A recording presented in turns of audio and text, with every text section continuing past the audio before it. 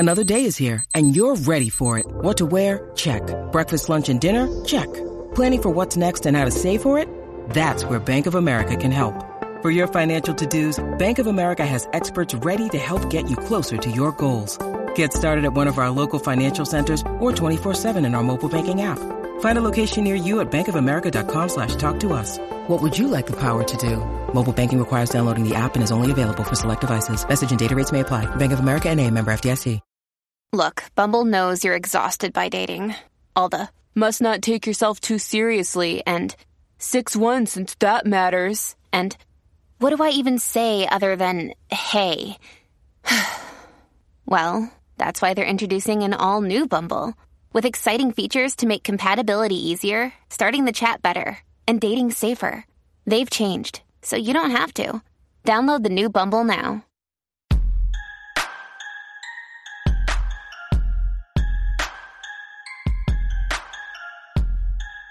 Welcome back to a Tuesday Orange and Brown Talk podcast. Doug Landry with Ashley Bastock and Dan Labbe, and we are talking sort of fallout from the Deshaun Watson 6-game suspension. We got initial reactions from Mary Kay Cabot, from Dan and Ashley on Monday, and then practice happened. And then Kevin Stefanski spoke afterward, and then we got the full 16-page ruling from Sue L. Robinson, who was the person who handed down this 6-game Deshaun Watson suspension. So, Dan, we're going to sort of go through the things that we did not go through on Monday. We have more information than we did then. What was it like at practice in the hours after this news that everybody had been waiting for finally came out? What was it like in Berea on Monday? It was normal, at least from a practice standpoint. It was pretty normal. And even the reps on the field were like, Ashley and I were standing there counting reps, and Deshaun Watson was taking the majority of the first team reps. Jacoby Brissett took like 2, maybe 3, 4. He didn't take very many throughout the day when it came to first team reps. The fans were receptive. Cleveland.com tweeted out a video of Deshaun Watson just getting swarmed to sign. This was the second open practice that he signed autographs after, which I think is interesting and significant. It was normal. Now, stuff around it was not normal, right? Like, we didn't talk to any players today. We only talked to Kevin Stefanski. Everything got pushed back a little. We can get into that if we want to at some point, but from 2 to 3:30, it just felt like a training camp day. Ashley, obviously, I think a lot of people have seen the video that Cleveland.com took of Deshaun Watson surrounded by fans. Listen, fans are allowed to root for their players, man. I mean, like, this is not about like trying to chastise. Like, you're a fan, you love football, you're allowed to root for your team and root for the players on your team. But is there any disconnect at all, Ashley, of like, hey, this is a very specific and serious 16-page report that we're going to get into, and then here's this guy at work and everybody's asking for his autograph. Did it strike you in any way as some kind of, this is interesting? So I will say yes, but it's like mainly because, like you said, it's interesting, right? But it didn't surprise me that this is what happened. I will say that it's interesting, but not surprising. And the reason I say that is because kind of like what we talked about on Saturday after the first open practice, where, there were questions coming into it about how are fans going to react? Are there going to be people protesting? Are there going to be people booing? Are there going to be people in a bunch of number 6 Baker Mayfield jerseys? And we didn't really see any of that. And I think Mary Kay was the one who pointed out, like, the people who come out to training camp, and yes, like it's free and open to the public, but the people that come out and sit out there for, 2.5 hours in the middle of summer, in this case, in the middle of a work day, technically, are like the diehard fans that kind of love the Browns no matter what. And I know, like, we've put together some like fan reaction videos and things like that. I think the thing that we've heard kind of like repeatedly from these people who are there is like, they're going to root for the Browns, and Deshaun Watson's a part of the Browns now. And this is, one step closer to this being resolved in terms of like, when's the suspension going to come? What's that suspension going to be? Things like that. So I will say it was an interesting reaction, because I do think, like, from the outside world, like, if you're a I don't know, like a Cardinals fan sitting in Arizona and you see that video, you kind of might be like, what the heck is happening in Cleveland? Like, why are all these people rooting for him when he just got suspended?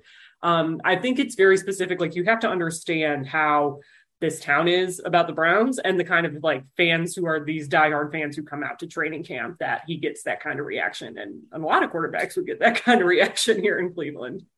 I have not seen any specific reactions to it. It does seem like the kind of thing that maybe people from afar, I don't want to straw man this and be like, well, somebody might have, but just again, I think that's not fair.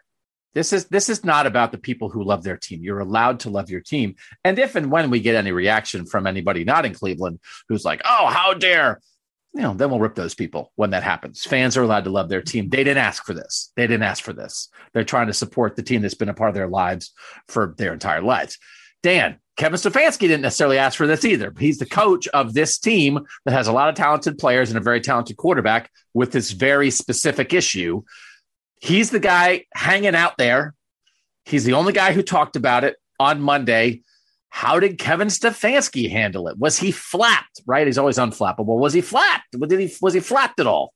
No, not at all. Again, just things like normal. The only mention he made was like he apologized that things were running so late today, because he normally talks at 1:30 before practice. And in this case, it was like 4:30 or a little after. He spoke after practice. So, I mean, that was really the only thing that felt different with Kevin. And I mean, you're right. This is the head coach's job in the NFL. And sometimes it's really unfair. Like, as a head coach, you've got to stand up there and you've got to answer for things that you have no control over, right? A tweet gets sent out that you had nothing to do with, and you're the guy that has to talk to the media every day, so you have to answer questions about it. I do think, Kevin was very supportive of Deshaun the person, without necessarily like rebutting anything. You know what I mean? If that makes sense. I thought he was supportive of Deshaun the person and him trying to rehab his image. But I do feel like in a lot of ways, Kevin has sort of cast himself in this light of, I'm the coach. This is the quarterback that this team chose. It's obviously the best quarterback he's ever coached. He knows that. And he was part of the pitch meeting for Deshaun Watson. So he can't like separate himself too much. But ultimately, I don't know how much he's actually sat there and said, I was the one that wanted Deshaun Watson. You know what I mean? And I don't know that he has to do that, but I do think he's separated himself a little bit from the actual decision without just like casting it on someone else and saying, well, I just coached the football team. So I have a lot of thoughts about the 16-page report, and we have to get into that, but reports are homework. People know like reports are homework, right? There's footnotes. There's all kinds of like references to other stuff. It reads like a thesis paper. I don't want to write a thesis paper, but like, you cover football, you think I don't have to do this, go to games. But then there's stuff, there's real world stuff that happens. So we have to get to that. I have some very, very specific things, the way that hit me, but I'm like kind of treading water here. We're pushing that off because nobody wants to do homework. So we'll get to that in like 3 more minutes. Ashley, the logistics of this. We now have a suspension. There's going to be a suspension. Deshaun Watson is not going to play week 1 unless somehow they sue the league and everything there's a restraining order, whatever you call it. We're assuming, Kevin Stefanski is assuming Deshaun Watson's not playing week 1. How are they handling the reps now? And like, what do we know about as we get closer to the start of the season when Deshaun Watson's not playing, how they'll have to handle the reps? Because he's like QB1 for the moment still, right? Yeah, and that's like this was a big theme, if you will, of Kevin Stefanski's press conference. A handful of people, including myself, like asked him various questions about this when it comes to dividing the reps. So kind of like Dan said, in the 11-on-11 drills and the 7-on-7 session, we saw Deshaun Watson did take, like, basically they go through each, first team reps, second team reps, first team reps, second team reps. And like Deshaun would get like 3 of those, and then Jacoby would get like the last one. That was like kind of how they did it the whole day. And it sounds like, what I asked Kevin Stefanski was, did you guys have multiple plans, like based on the severity of the suspension and how that was going to make like these reps look? And he did say that. We don't know what the different versions of this plan are, but what I gleaned from it, the biggest thing is what it sounds like. Deshaun Watson is the number one guy, and they're going to prepare him like that for right now until it gets closer to week 1 when Jacoby Brissett has to start. And the preseason is like still kind of a question mark. It kind of sounded to me like they maybe haven't even decided what they're going to do with that, because Deshaun Watson can play in the preseason games if he is suspended, if this suspension is upheld, or if it, the NFL appeals and they make it longer, he would in theory be able to play in those preseason games. So that's still up in the air. But for right now, I think we're going to kind of see what we saw today, which is Deshaun Watson getting most of those first team reps, Jacoby Brissett mixing in on a couple, him mostly being with the second team, and then Josh Dobbs mixing in with the second team as well. We haven't, to my knowledge, and I think Dan's as well, seen Josh Rosen take any team reps yet in those drills, for people who are wondering, but that's kind of what it's looked like the last 2 days. And I think for a few weeks more, that's kind of what it's going to look like.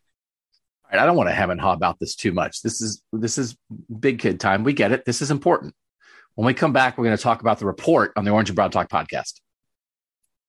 When you need mealtime inspiration, it's worth shopping Kroger, where you'll find over 30,000 mouth-watering choices that excite your inner foodie. And no matter what tasty choice you make, you'll enjoy our everyday low prices, plus extra ways to save, like digital coupons worth over $600 each week. You can also save up to $1 off per gallon at the pump with fuel points. More savings and more inspiring flavors make shopping Kroger worth it every time. Kroger, fresh for everyone. Fuel restrictions apply.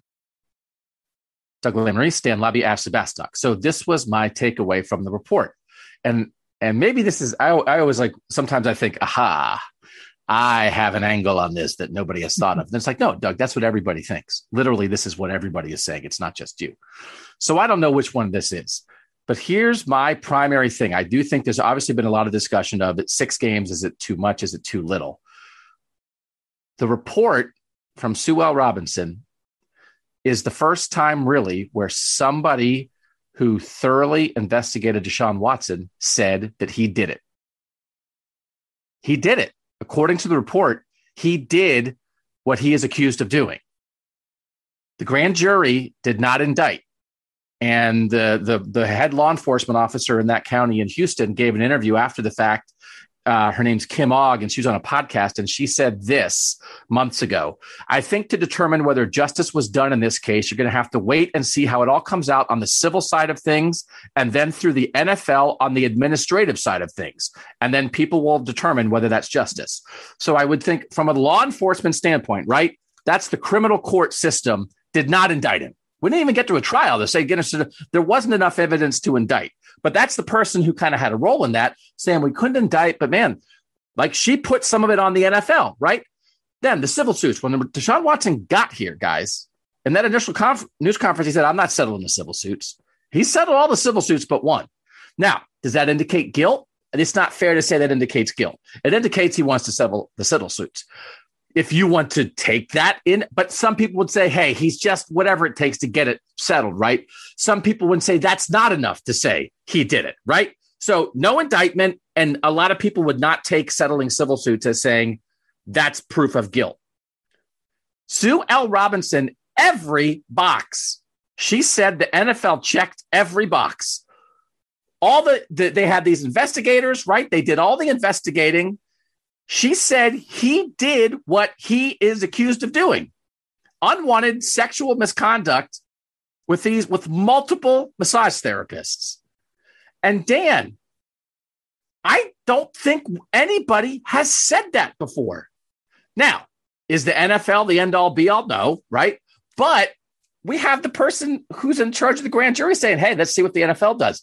So if you just want to say, NFL, I don't trust those guys no matter what. I throw out whatever they think. Okay. But if you put any weight on the NFL investigation, Dan, they said he did it. And that to me is different than when the Browns traded for him. because the Browns spent a lot of time at that initial news conference saying, we're comfortable with him. We're comfortable with him. We're comfortable with him. Deshaun said, I didn't do it. I didn't harass. I've never assaulted. He has multiple quotes. I didn't do it. I didn't do it. I didn't do it. And the Browns certainly, I think in that news conference gave the impression that they thought maybe he didn't do it because they're comfortable with him. They're comfortable. We're comfortable with Deshaun, the person. Dan, this report says the person the Browns said they're comfortable with did it. Is that a wrong reading of this report, or is that right? I had a similar thought, just as far as like, this is the first time someone has sat down and written something out that indicated they absolutely believe the accusations to the degree that they violate the personal conduct policy, which is an important distinction. She did not have to rule whether he broke any laws or anything like that. But I have the report open in front of me. And one of the things, while you and Ashley were talking, I was scrolling through and I didn't read the footnotes initially when I read the report, and I was kind of reading through a couple of the footnotes, and there's actually some really good stuff in the footnotes. And number 29, this is exciting podcasting, by the way, page 9, footnote 29. She says, I acknowledge in this regard, and let me see if I can find exactly what she's talking about here. But I don't need to find that. I acknowledge in this regard that Mr. Watson's counsel identified internal inconsistencies in the therapist's accounts and pointed out that 2 of the therapists testified before grand juries that declined to return indictments against Mr. Watson. Nevertheless, I find the weight of the evidence tips the scales of justice in favor of the NFL. So this is the first time that someone has looked at this evidence, has looked at what was presented to them. And not all of these obviously weren't all the cases, and said, yeah, something happened here. There was something wrong. And well, again, but it wasn't even just something. They got very specific about what the something was. They laid it out, what they said happened. Right. Yeah. And in relation to the burden of proof that the NFL had to present, it seems like, we can talk about the number of games, but it seems like in that sense, they kind of won. They kind of proved that it's likely this stuff happened. Like, at least she ruled it. She said, yes. She's a former judge. She said, yes, he did it. Now, again, what does that mean? Does that mean that someone had a secret camera that was recording everything and we know for sure? No. But people who investigated it and took in both sides, this person, this expert, Ashley, came to this conclusion. And I do think people, I think, are probably entrenched in their positions, right? Which is how life works. And I don't even know that we're here to try to persuade anybody at this point. But it is a line in the sand for me that what that person, the Browns were saying, we're comfortable with him, we're comfortable with him, we're comfortable with him. The person they're comfortable with has been found by the NFL judge who did this, that he did the things the 4 masseuses said he did. And again, it's interesting. She acknowledges in the report, there's a report of 60 plus masseuses, but there were only 24 civil suits. And then we talked to 12 of the 24, but the NFL only used 4 of the 12. But then all of those she found credible. So they didn't even do everybody. They didn't even present everybody. And just the smaller number that they presented, she said, yep, I believe that. And there's all the different standards, right? Beyond a reasonable doubt, preponderance of the evidence. There's different thresholds. And this is not a discussion about whether Deshaun Watson should be in jail or not, right? That's not what we're talking about. But the court systems have put weight on what the NFL investigation was going to say, right? There was a part of this was like, we can't do anything about this. There's not enough. But let's see what the NFL says. So I don't think, Ashley, I don't think you can blow off the NFL report. I don't think people have to completely trust the NFL, but I don't think you can dismiss it. And if you can't completely dismiss it, she said he did it. Yeah, and this was actually like what you're talking about, Doug, in this question of there's now like an official record that says he did it. And it's not in a court of law, which obviously, like, not to go too far down the rabbit hole, but like, sexual assault and like rape crimes are very, very, very hard in general to even get to trial. Like we're saying, to even indict somebody, and not just in Deshaun Watson, like in everyday life, like 1 in 10 of those cases are going to get prosecuted. And that's just the reality. But this is, in theory, a lower burden of proof. It has its own burden of proof, but it still is a burden of proof that the NFL had to meet in order for her to write this. And, I think just by reading about Sue L. Robinson and reading some of the decisions she made during her career as a judge, I do think she takes things pretty literally and weighs precedent pretty heavily. And I think that's what we saw with this, because throughout this, she basically does not exonerate Deshaun Watson. No. Again, says multiple times, yes, he did this stuff that he was accused of.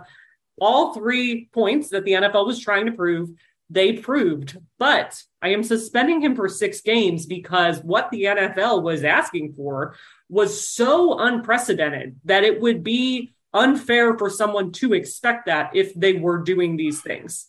And that's important. That's important. Yeah. Go ahead, Dan. Sorry, Ashley, if you weren't done, go ahead. No, I was just going to say really quickly, and, we can agree or disagree on that point, but that is, you could say like, there's no way a reasonable person wouldn't know this behavior was wrong.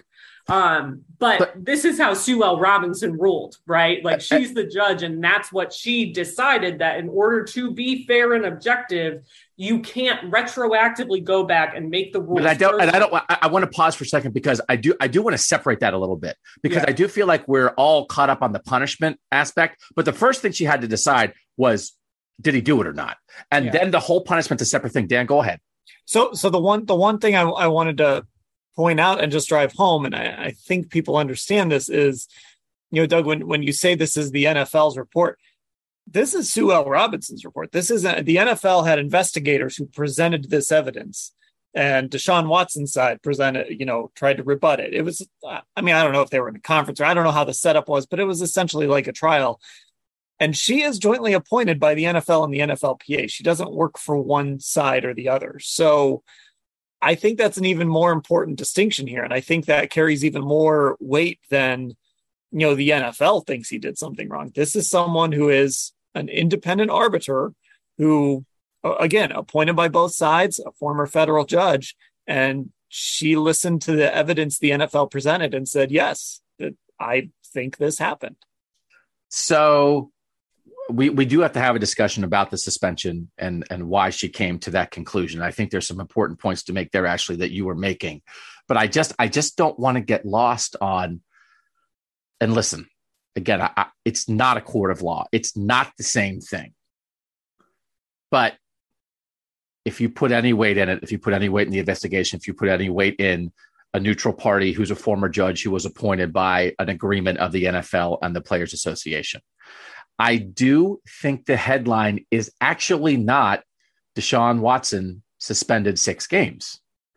I really do think the headline is neutral judge says Deshaun Watson did it. And that is on the record. And in the news conference that introduced him to Cleveland, he denied everything. She noted that he denied and did not express remorse. That was in the report. And the Browns kept saying, hey, we've looked into all of Deshaun's life and we're comfortable. I think looking back, Ashley, and I don't know, it sounds like we'll talk to Andrew Berry and the Haslams when it's finally decided if it's appealed or not, and if that hearing, but I don't think they're in the same place. I don't think you can accept from the Browns, we believe Deshaun. And it's like, well, you know who didn't believe Deshaun? Sue L. Robinson didn't believe him at all, because she said he did it this way. He, did the act. He put someone in harm, and he harmed the NFL with his actions. Boom, boom, boom. All 3 things. Does it change the lens of Deshaun Watson as a Brown? Does it change the lens of the Browns choosing to acquire him? Does it change the lens of all the things that the Haslams and Andrew Berry said in March when he got here? Because when they had that news conference, there was the opening of they didn't indict. And again, I don't think it was unfair. And you guys can both answer this. I don't think it was. It's not a question. It's a discussion.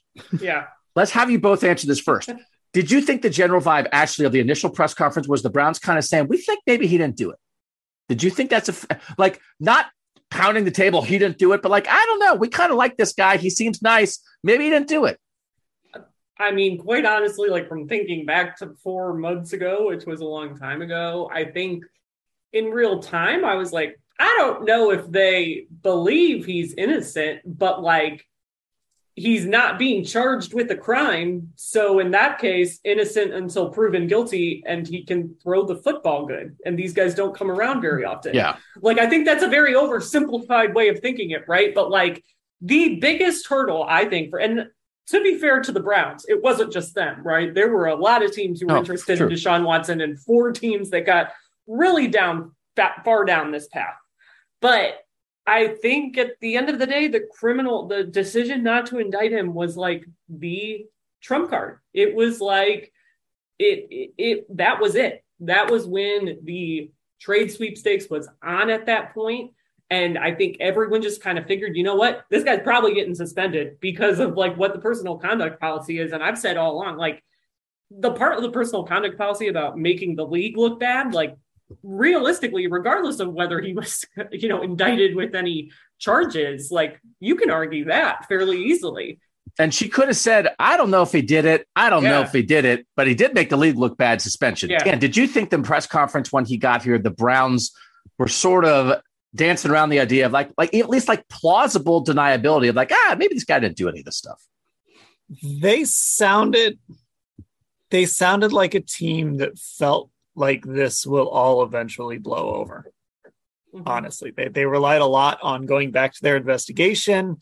They relied a lot on touting Deshaun Watson, the person who, right, aside from this stuff, which is big, obviously, aside from this stuff, has had a pretty squeaky clean image, has been sort of the model citizen, right? And that's part of what has made this also shocking.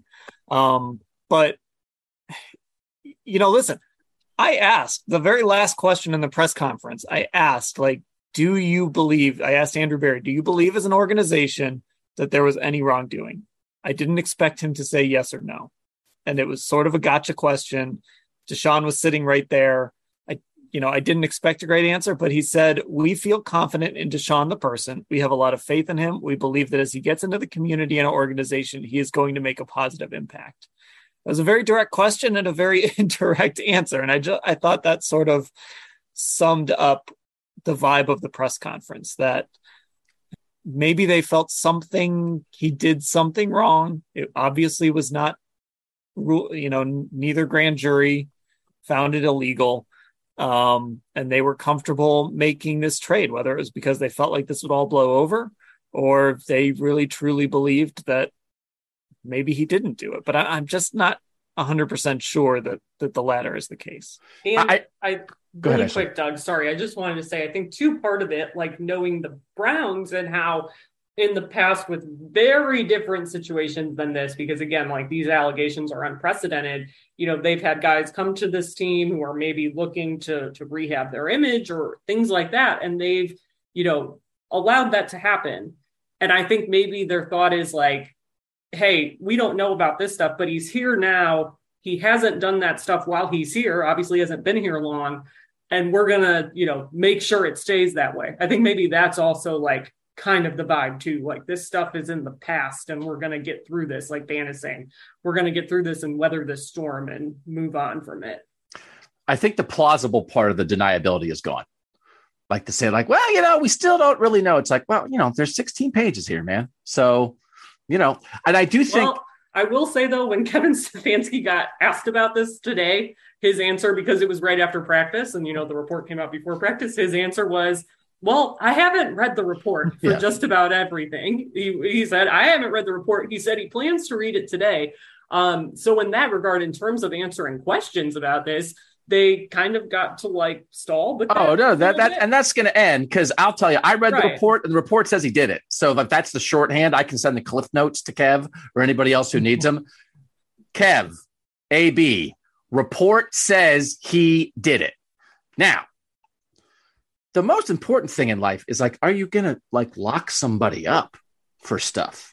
So I think it is also reasonable or not unreasonable to land somewhere in the range of, I think he did it, but I'm not sure he should go to jail for it.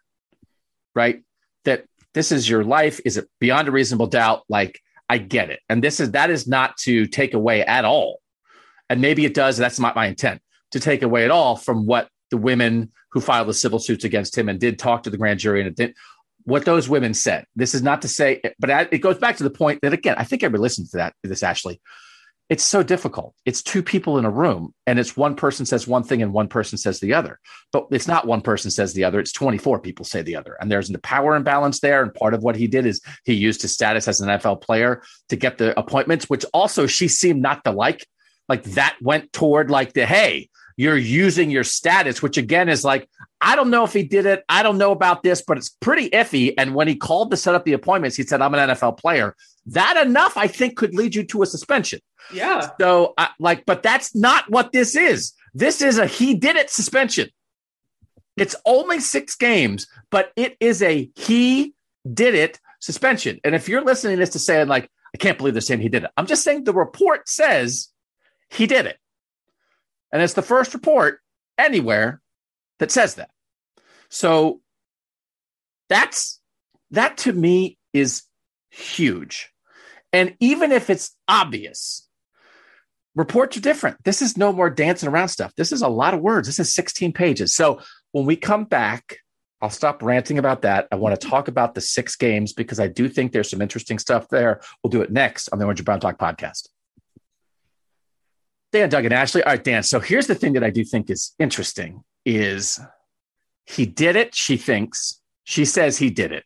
But then she basically, as Ashley was saying, I can't suspend him any more than 6 games because basically nonviolent sexual misconduct or sexual assault, the precedent for that in the NFL is 6 games.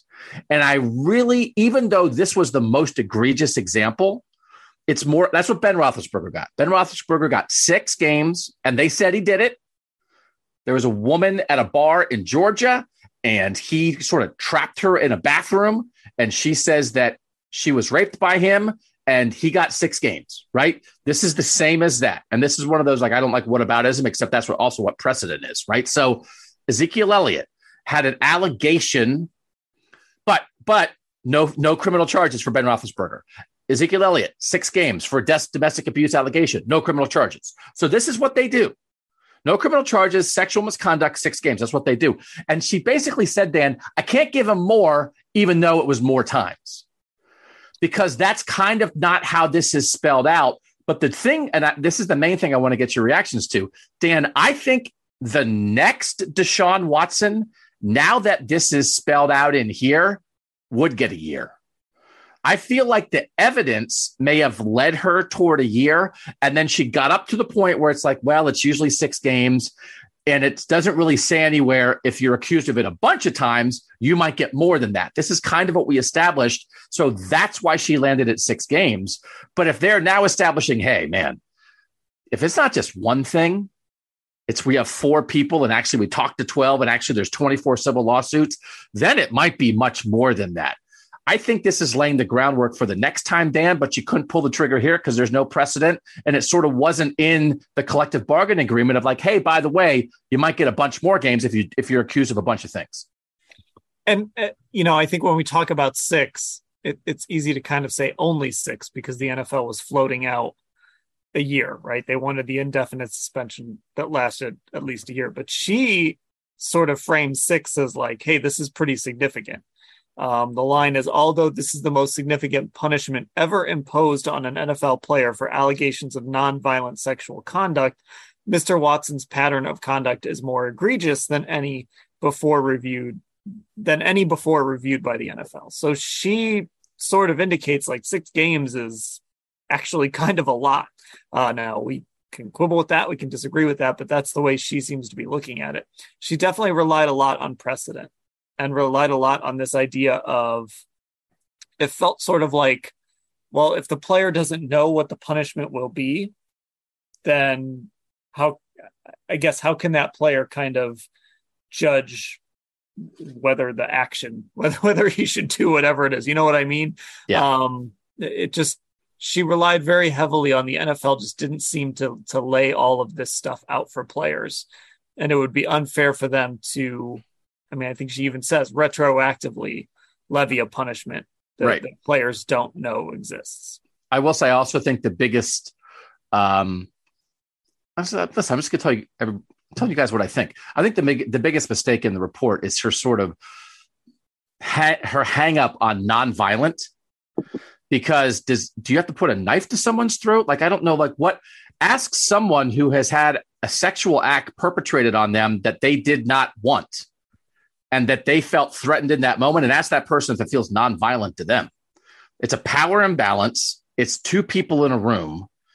And she is saying he did things that the massage therapist did not want him to do of a sexual nature.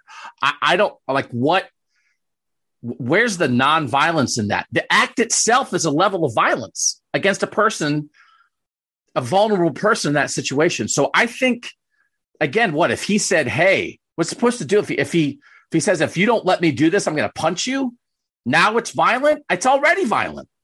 So I think that was sort of the thing she said to say, well, that's why it's different than other things, because a lot of this is tied to domestic abuse, right? We know about the Ray Rice situation, and that's part of the domestic abuse allegations, was part of the Ezekiel Elliott thing. But actually, I just thought that was a misinterpretation of like societal views on sexual assault and sexual misconduct, to act like, well, if there's not physical violence, there isn't a form of sexual violence within the act that she's saying he did.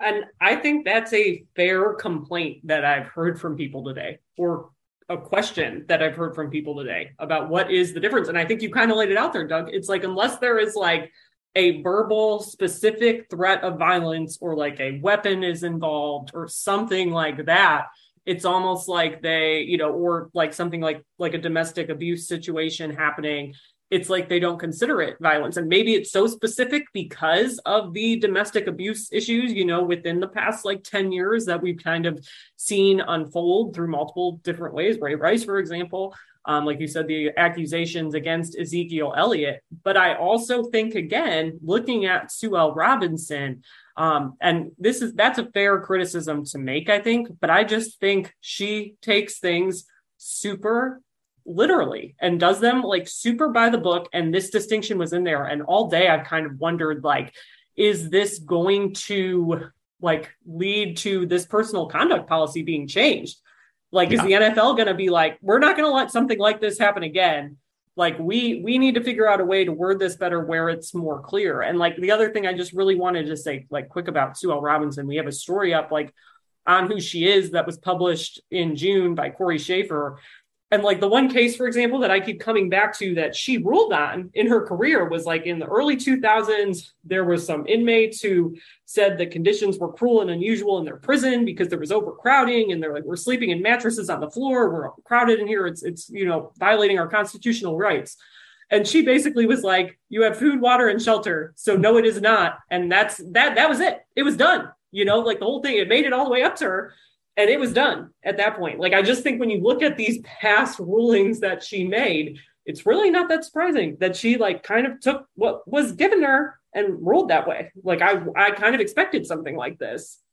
But I will say, I think that's a very good point. And that context matters because it is one individual person. And again, it's not the end all be all, but it's what we have. And the court systems really couldn't do any more than they did, they felt. And they did kind of kick the can down the road to the NFL. So I don't think it's unreasonable to put weight in this neutral arbiter agreed to by both parties, her decision. I just don't think completely blowing that off is the right way to look at this. It's not the end all be all, but it carries some weight. But Dan, I just think you could read that entire decision point by point by point that she lays out. And then when you get to the part that says, here's how long the suspension is, I just think you're ready for 12. Like, it doesn't sound like it doesn't sound like the report for a 6-game suspension. Up until the part was like, well, precedent. We kind of didn't have it in there. But every other point she lays out, she's basically like, the NFL claimed this. Yes, they proved it. The NFL claimed this. They proved it. The NFL claimed this. They proved it. And the NFL was asking for a year. So Yeah. I do find that I remember what my old job, one time I was doing a playoff series for a baseball game breakdown, and I had 5 different categories where I ranked the teams. And it was like batting, lineup Cubs, pitching Cubs, intangible Cubs, manager Cubs. No, it was all Braves. I picked all the Braves. And then I picked the Cubs to win, and people mocked me. It was like, this team has every advantage. I'm just going to pick the other team to win anyway, because crazy stuff happens. It's like the NFL did everything. The NFL proved everything, but I'm still going to make it kind of a lighter sentence because, precedent, right? I just think it reads like a 12-game suspension. Yeah, if I had not known the decision before I saw this report for the first time and I were reading through it, I think the first however many pages I'd have been like, oh, he's getting a year. Yep. And then she kind of turns. I think, look, I'm not a lawyer. I know everybody on Twitter has become a legal expert. What is it, Ashley? They went from being shoulder specialists to legal. Yeah, I think that was a credit to Reflog. I believe that was his joke. They went from being orthopedic surgeons to criminal law experts. So I don't know how these things are normally written. If normally it's laid out like here's the case that was made, here's how I view it, and then here's my decision based on kind of the rules of how I'm allowed to, right. I'm sure there have been situations where judges have sentenced someone and maybe they've wanted to sentence them for longer and they just aren't allowed to, or they wanted to sentence them for shorter. I know I've seen cases where they wanted to sentence them for a shorter amount of time, but they aren't allowed to by law. So that's almost what that feels like to me, is she sort of constrained herself. Even though it's a little arbitrary, she sort of constrained herself within what she has seen the NFL do before and what the NFL has laid out as potential punishments. And so she couldn't go to that full year. But yeah, if I had not known the punishment and I was reading this, like the first 8 pages or whatever, I'd have been like, oh, well, we'll see you next year, Deshaun. And I do wonder then, Ashley, as the NFL says it's pondering whether it will appeal, it feels like the report could open the door for the NFL to make a case of, we're going to appeal this to ourselves. And right. Then we're going to say, listen, she says we proved all 3 things. And then she said, but because of sort of the way the language was and precedent, I can only give 6. Like, we're not going to get caught up in that, because in the end, it's not a court of law. It's like their business. And I get it. You have a collectively bargained agreement. But our point is all 3 things were proven and we're doing 12. 6 is not enough when you prove all 3 things. And she says it's the most egregious circumstance that they've ever dealt with. It feels like the report leaves that door open, Ashley, if the NFL wants to go through it, that they would have, again, a lot of people might disagree with it, but I feel like there's some justification sitting in those 16 pages. Yeah, Dan and I kind of had that conversation amongst ourselves today after reading this. Like, listen, you guys know, no talking that's not for content. Conversations are useless unless we're monetizing them. So please don't have those conversations. So now we're going to have the monetized version of that conversation, which is basically what you're saying, right? Like, it says he did it. She even makes a point to say multiple times the NFL is a business and can kind of do whatever it wants. So she has, I think, left the door open for them to have a fairly, decent reason in their eyes to appeal this and say, look, we proved, clearly, it says here, we proved all 3 things that we wanted to prove. And guess what? They changed that punishment to that. Suddenly, there is a new precedent that if this would happen again or something similar would happen again, Deshaun Watson got suspended for, whatever. I'm not going to make up a number that the NFL will go after. But, they can set the new precedent if they just throw out, this ruling in an appeal. And Dan, I do think that she references the Ray Rice situation. She references the Tom Brady situation. She references the New Orleans Saints Bounty Gate situation. And doesn't she the whole point of this is the first case under the new system, because previously some of the commissioner rulings in the NFL felt a little slapdash, right? That they wanted to get away from that. again, we're talking about what the report says. Maybe you disagree with it. Maybe you don't believe it, but it's not slapdash. Both sides had their moment to present their case. There were investigators involved. And I do feel like it's like Roger Goodell has bungled a lot of this stuff, right? The idea of like, oh, why would anyone listen to anything associated with the NFL? Because Deflategate was ridiculous, right? But I think their whole point is we want to be better than that. We want to be more cohesive and have real evidence that's presented. So I do feel like the NFL maybe would be empowered of like, we're better at this than we've ever been. And so we're going to feel empowered. This was a real investigation. We think there's real evidence. And we're not going to get caught up in things that have been ruled in the past or exactly how stuff is written, because this was done correctly. And it is like a new era of this, right? It's like a new era of how they're going to try to handle things. So there's screw ups in the past, not that they are off the hook for those, Dan, but maybe they're less applicable to this situation. Yeah. And it'll be interesting to see like the NFLPA obviously was somewhat concerned that the NFL would see this ruling and say, hey, this is nice, but here's what we're going to do, right? That's why they released that statement on Sunday night ahead of the ruling. They get out ahead of it, right? And the messaging today, I thought, was very obviously from everyone involved. And the NFL was certainly complimentary of Sue Robinson and respectful to her. But their statement was a little different just because they left the door open for appeal. Everyone else was sort of like, well, we respect the process. We respect what Sue L. Robinson, this is the process that the NFL and the NFLPA put in place, and we respect it. And it almost felt like everybody was trying to send this message to the NFL, like, this is the process. You can't go rogue on this. But the reality is the NFL can go rogue on this if they want. And I do think if they read this report, I'm not in their heads, but I could see somebody sitting there reading this report and saying, we've got something here. We can at the very least add some games to it. And I guess it comes down to, do they feel like they can add 2 games, or do they feel like they can add 10 games or 11 games? And if it's closer to the latter, then that's when they say, okay, we're going to appeal this.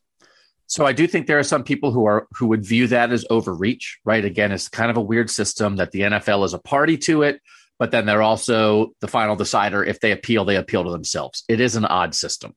Maybe fix that part of it too. But it's the process. But that's why the NFLPA, when they were doing this CBA, they were insistent. They wanted it like Major League Baseball. Like, it goes to the commissioner first, he decides, and then we appeal to the independent person. Right. And the NFL wouldn't budge on the order. Yeah, they wouldn't budge on the order. And this is why they kind of still retain that ability. So there's a lot of process in there. So I do think if the NFL appeals and if they increase the suspension, some will view that as overreach. But Ashley, and we'll wrap up here, I do also think there are definitely people right now who are viewing 6 games as too few. You can find a lot of things on social media, people talking about all the suspensions that Josh Gordon faced in his NFL career for smoking weed. Calvin Ridley is currently suspended for a year for placing bets on games. Again, the Bountygate stuff, the Deflategate stuff, the idea that like Deflategate is 4 and then all of this is only 6. But I do think the NFL, when they're policing their own deal and there's nobody else to do it, they're like, this is our game. We're going to protect our game. This is our tennis court. Nobody else is going to deal with Calvin Ridley. Nobody else is going to deal with football inflation. Nobody else is going to deal with, Sean Payton was suspended for a year. Nobody else is going to deal with bounties on players. You don't go to a court of law for that. This is our thing. And when it's clearly only their thing, I think they're very comfortable ruling on that because it's our game and we're going to protect it. So to some degree, yes, there's a lot of what? Sean Payton got a year and Deshaun Watson got 6 games. But I just think it's almost not worth thinking about the two things because one's real life and one's not. And it's just reversed. Real life is more serious, but to the NFL, what their authority, I think they believe in their authority more when it's an NFL related thing. You know what I'm saying, Ashley? Like that, I think they're more comfortable dropping the hammer. But you also can't ignore it. you also can't ignore it. And I do think, there's public perception to this when people say all these seemingly piddly things compared to sexual misconduct. How could they get more? I think that's why they do it. But I don't think you ignore it completely, right? I think they are separate, how the NFL views it. But this is just real life stuff. And people are saying, if Tom Brady got 4, then 6 for Deshaun Watson isn't enough, right? I mean, that's out there. That's out there. The people who think who are making those comparisons and saying, this is way, way, way too late. Yeah, I mean, that's definitely, again, I think I understand why people have that complaint. I guess I would just say, this is coming after all that. So, the context of that, and just the fact that the procedure is different. Again, this whole thing with Sue L. Robinson, this is the first time we've gone through it this way. And it's the first time the NFL has gone through it this way. And I just think, she did mention some of those things. Like you said, she mentioned Deflategate, for example, but I don't think she weighed them exactly the same. I think she looked at a very specific category and said, Tom Brady got this much for deflating footballs. And now we're going to give 6 to, she didn't say because he got 4, I now have to up it to X amount because we're talking about 24, but we only heard 4 cases of these women. I think it was just all about, here's what happened in the other cases that involved similar cases that did not involve violence. And it was defined like that. And she stuck to that. And that's why it is what it is. And again, I think people who have criticisms of this, and again, people who say, any kind of sexual assault is a form of violence, that's a fair criticism. This is a fair criticism. I think it's understandable why people are thinking like that. But Sue L. Robinson did not think like that when she did this ruling. And I think that's pretty clear. Okay, can I, before we go, because I'm actually genuinely curious about this. This is going to be kind of a turn from the tone of this podcast. But I let's say the NFL appeals this. I want to know from each of you at what point you start to think, wow, that's a lot more than I expected them to go. So I'm going to put you each have little fake buzzers in front of you right now. Okay. We're starting at 6. And we're going to, isn't there a Price is Right game where they I'm going to find the yodel. A buzzer line. I'll yodel while you do it. Buzzer. You each have a little Hold on. Let me see if there's a buzzer. I'm just going to say buzz because I'm old. I can't find a buzzer online. When do we buzz, Dan? When do we buzz? A normal podcast would just ask, so what's the number of games? What I'm going to do is I'm going to slowly increase the number of games. Okay. And I want you to buzz not when you think this is what it's going to be, but when you think I think the NFL overreached. Does that make sense? Yes. Okay.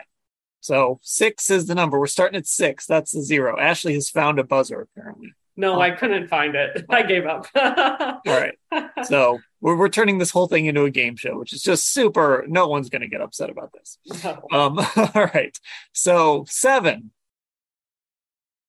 8, 9, 10, 12. Buzz. Ashley's buzzing at 12. I'm going to keep going to see where Doug buzzes him. 14. Buzz.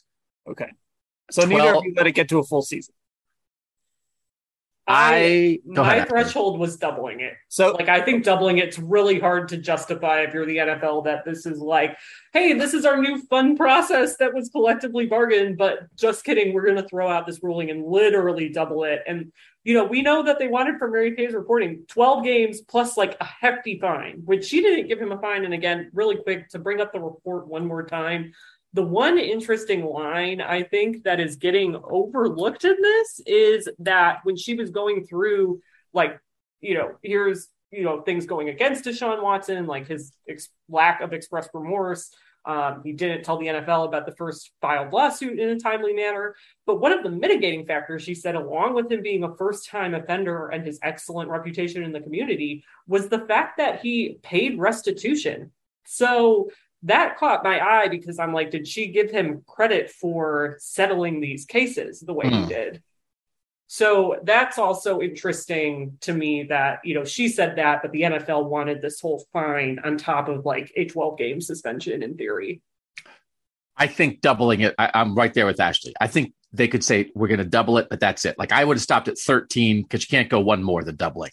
I do think the idea of if the Players Association had got it what it wanted, which was a Goodell ruling first and then an appeal to a neutral arbiter, I think it's very possible that Goodell would have suspended him for a year, and on appeal it would have been reduced to 12, and that what might happen instead is that the arbiter gives him 6 and Goodell ups it to 12. You can't do a year when Sue L. Robinson gave him 6.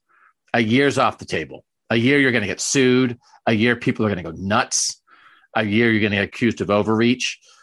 I think a significant suspension that's more than half the season and is double what was handed down, but is less than a year, hits the spot of this is incredibly serious, but we're not knocking out a whole season. So I think that's right Ashley and I are right on the same page there.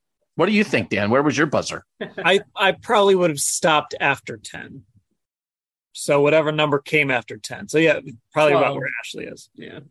I think 10 is about, I think 10 would rile up the NFLPA. I don't know if it would rile them up enough to sue the NFL. I think 12 is a lawsuit, or I think they're suing them at that point. And the hard part of this is an official document. There was an investigation. She's a retired judge, but also it's kind of made up because it's not a court. Like I understand it's collectively bargained, but also like some of the stuff it's like, well, we have to go by precedent. You know what sort of isn't going by precedent anymore? The actual courts in America. So like the NFL, like Sue L. Robinson is sort of like my hands were tied because of precedent. It's like, what are we talking about? Right? That it's not real. It's a football league that is assigning punishment to an employee. So some of this, I think I understand her motivations, but I also think might be pretty simple to be like, yeah, well, we're not worried about that 12. So do we want to? Well, it's kind of like Dan said on the emergency pod this morning, like employers can kind of pretty much set whatever policy they want. If you're like a private company, as long as you're not the government, you can kind of have like whatever policies in place you want. If I went on Twitter tonight and made a Twitter thread of like 75 reasons I hate Doug, I'm sure I would hear from our boss about it. You'd probably get promoted. I would either get promoted or I would get a stern talking to the next day. And like, I don't know, something would probably happen. I should really read like an employee handbook, quite honestly. Something would probably happen, right? Like, normal everyday people can do things that get them in trouble at work. But also we don't have a union anymore, and we don't want to be dismissive of a collectively bargained agreement between a union and an employer. And that is important. And if they sue, I mean, that it's not fake. I shouldn't have said it's fake, but it's also not a court of law. It's not a court. So, it's totally different. So I also think the other element of this is we're going to see just how much the NFL respects the NFLPA and respects this collective bargaining agreement. Because maybe they feel like, you know what, we can just sort of do what we want because we've got all the power. Like whenever they sit down and negotiate a new CBA, just the structure of the league is so difficult.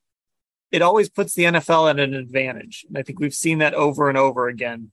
But I'm even going through the COVID stuff, right? The NFL was determined they were going to play and they pushed forward and they certainly negotiated with the NFLPA. And, JC Tretter certainly trumpeted the victories that the NFLPA got, but the NFL very often just kind of goes into things like, we're going to bulldoze ahead and we'll give you a little carrot, NFLPA. We'll give you this, but you got to give us this. Well, so there is a world where maybe the NFL just doesn't care, and that would not surprise me. But the other thing, and we'll wrap it up with this is how everything gets couched like this these days. In politics, in life, everything is winners and losers. Everything is people exerting their power. People, when do you give, when do you take? But it's a lot about power. And really, ideally, maybe in a Pollyanna world, it actually should be about what's the right thing to do, right? And regardless of who's in power, like what's the right thing to do here. And regardless of the relationship between the NFL and the Players Association, regardless of whether this is the first case, the way this is being decided, and regardless of what they did with Ray Rice or Tom Brady or Bountygate or all those things, if you go by the report, which is kind of the whole point, that they commissioned the report, they commissioned the investigation, and they commissioned Sue Robinson to make a report and make a decision. I think if you read the report, the right thing is more than 6 games.